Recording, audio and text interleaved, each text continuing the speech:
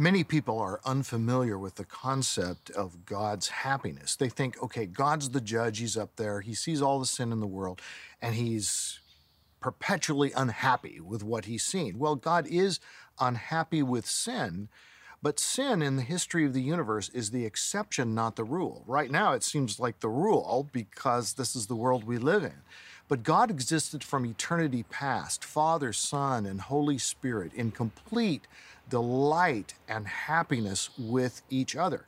Some people say, yeah, but there's no real specific passage of Scripture that talks about God's happiness. Well, what about all the ones that talk about how God delights in this and how God takes pleasure in his people and how God loves his people and how he cares about his people and expresses his love to them? All of these imply happiness, but there are direct statements in Scripture about God's happiness that we often don't realize are there. 1 Timothy 1:11, for instance, Paul's talking about the gospel of the glory of the blessed God with which I have been entrusted. Well, to a lot of people who say the blessed God, well, that doesn't really tell you anything about God's happiness, except that the word translated blessed is that Greek word makarios, which means happy.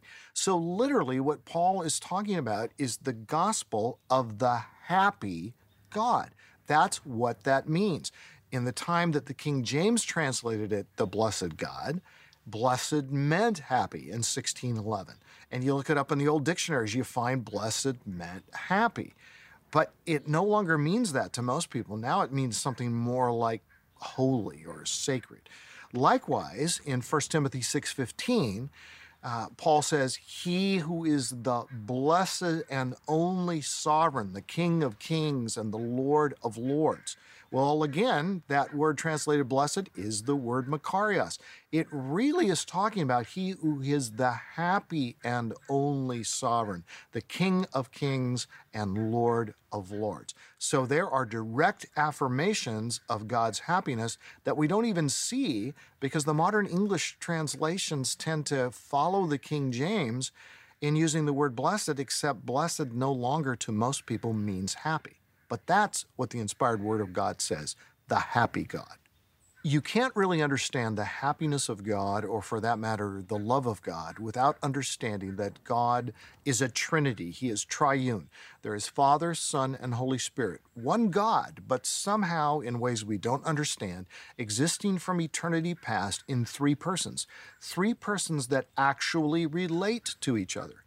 So you have in the baptism of Jesus, you have the voice from heaven, this is my Son, the beloved one in whom I am well pleased. What that means is he makes me happy. Then you have the Holy Spirit descending like a dove, and you've got passages that talk about Jesus rejoicing in the Holy Spirit, and you've got a joy within God with the members of each other. So the Father rejoices in the Son in the Father, the Son in the Spirit in the Son, the Spirit in the Father, and so you have this relational element within the Godhead where they take pleasure in each other. Well, this happiness of God preceded eternally the very creation of the world. We tend to think sometimes, oh, God's happiness is dependent on whether he's happy with the world and whether he's happy with what people are doing on planet Earth. Because a lot of people are sinning, therefore God can't be happy. Well, no, that's not true. God has always been happy from eternity past. He continues in his happiness now because the Lord God does not change. And Jesus is the same yesterday, today, and forever. And God always will be happy. Once we get that into our minds and see that God is truly by his nature happy, that happiness is not the exception, but it's the rule within his own character, once we grasp that, then we can understand that we go to God for happiness, that he can bring to us a happiness that we don't have without him. He overflows with happiness that we can derive from him. So does it really matter whether we think of God as happy? Does it matter whether we think of him as being good-natured? A lot of people think of God as good. Most people, by definition, who believe in God, certainly who believe in the God of the Bible, believe that he's good. But do we believe that he's good-natured? And why does that matter? Well, who do you want to spend time with? Do you want to spend time with people that are just critical and all the time unhappy and depressed?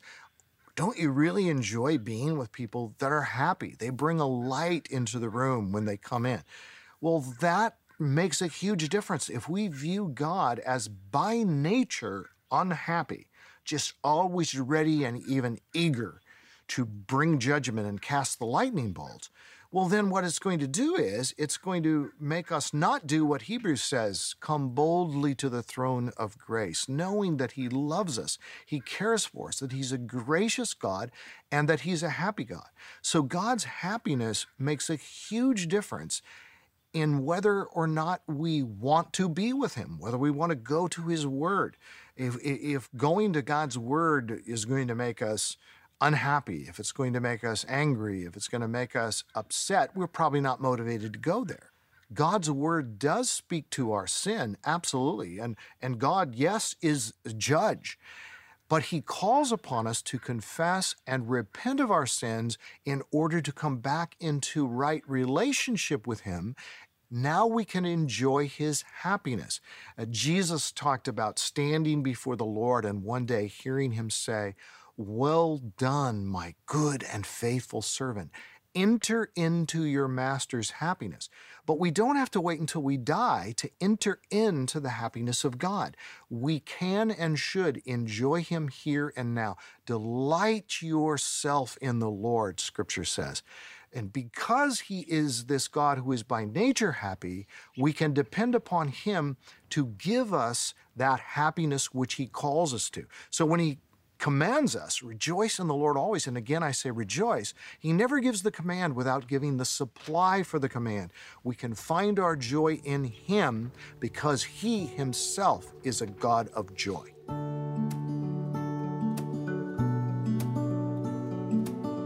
How can God be happy with all of the sin and suffering in the world?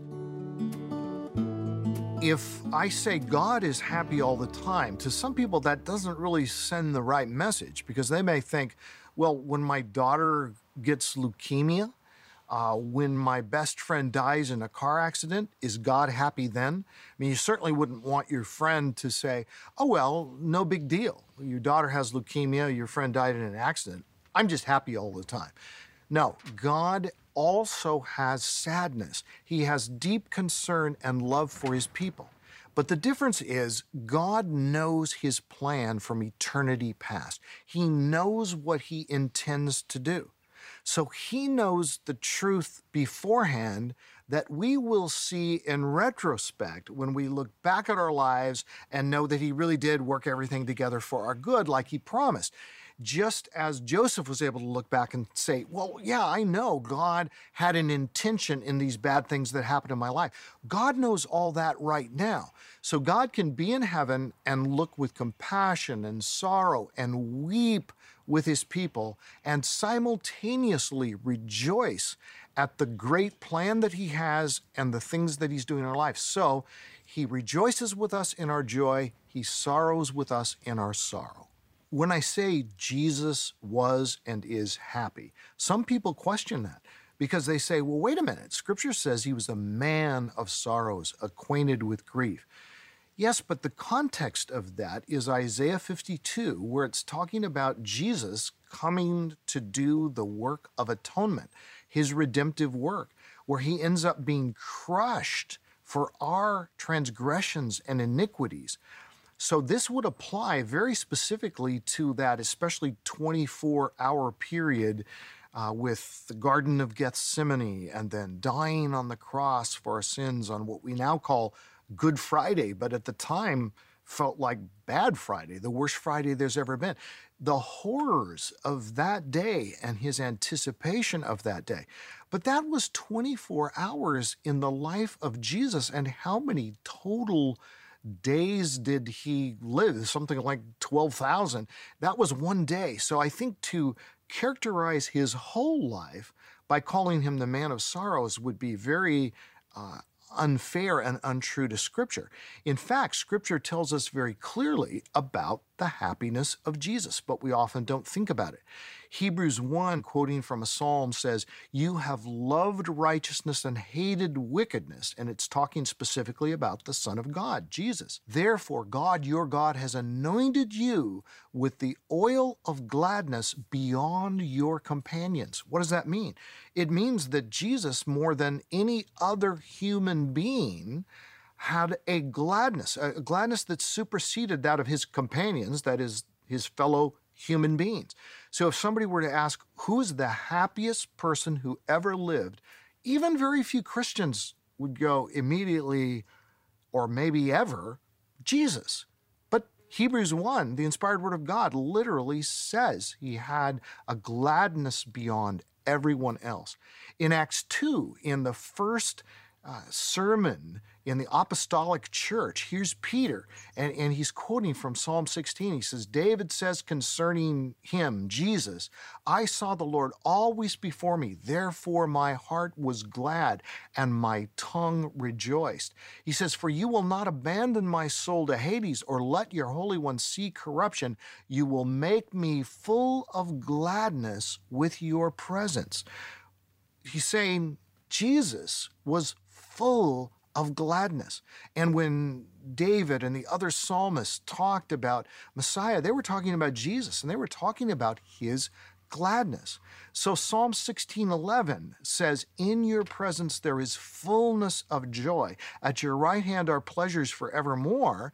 Well, that passage is applied specifically to Jesus in some of these sermons, which means to be in the presence of God is to be in the presence of joy, and to be in the presence of Jesus was to be in the presence of joy. So I think when he was with the disciples and they're sitting around a campfire, I can just imagine the laughter. And I think the laughter of Jesus was not more subdued, it was probably louder than anyone's laughter.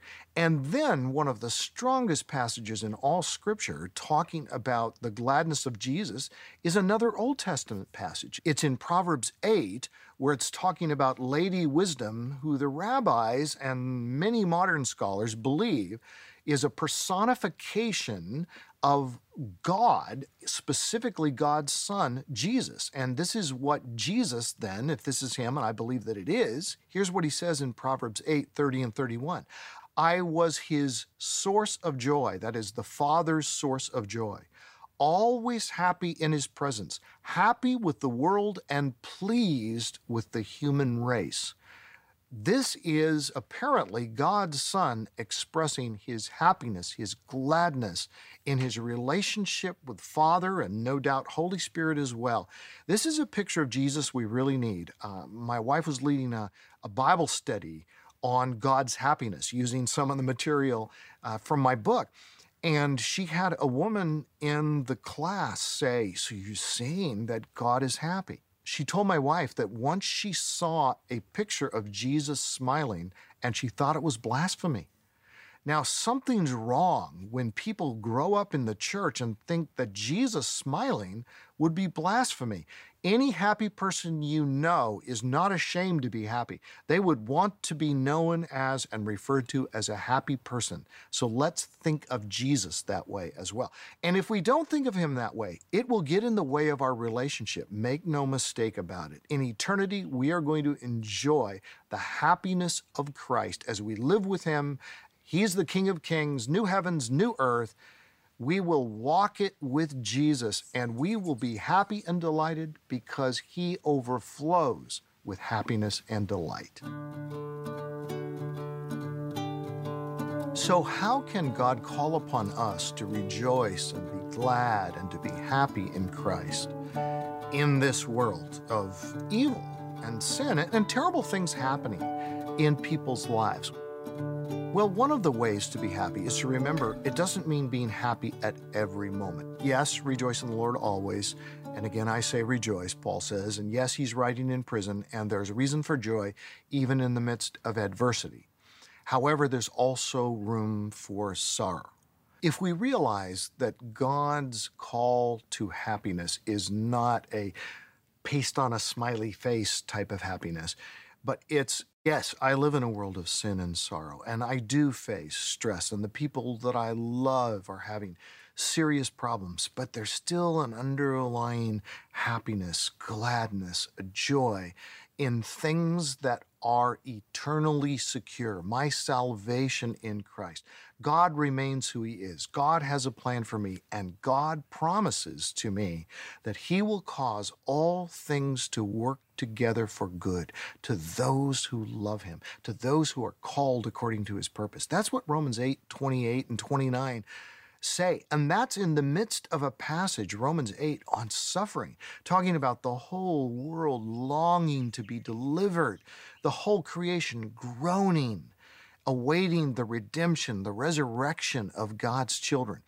So, knowing this future joy that will be mine forever in the presence of Christ, front loading it to my life today where I go, it makes a difference how I live today. The same way we anticipate a vacation or a great time or something's coming up, maybe it's a wedding or a family reunion, this future reality influences my present state of happiness. Well, the future reality of the new heavens and the new earth and God wiping away the tears from every eye, that should inform our daily living. And furthermore, we can look to the example of Joseph, where Joseph, even in his lifetime, even before dying and going to be with the Lord, could look at his brothers who betrayed him and sold him into slavery when he was a teenager.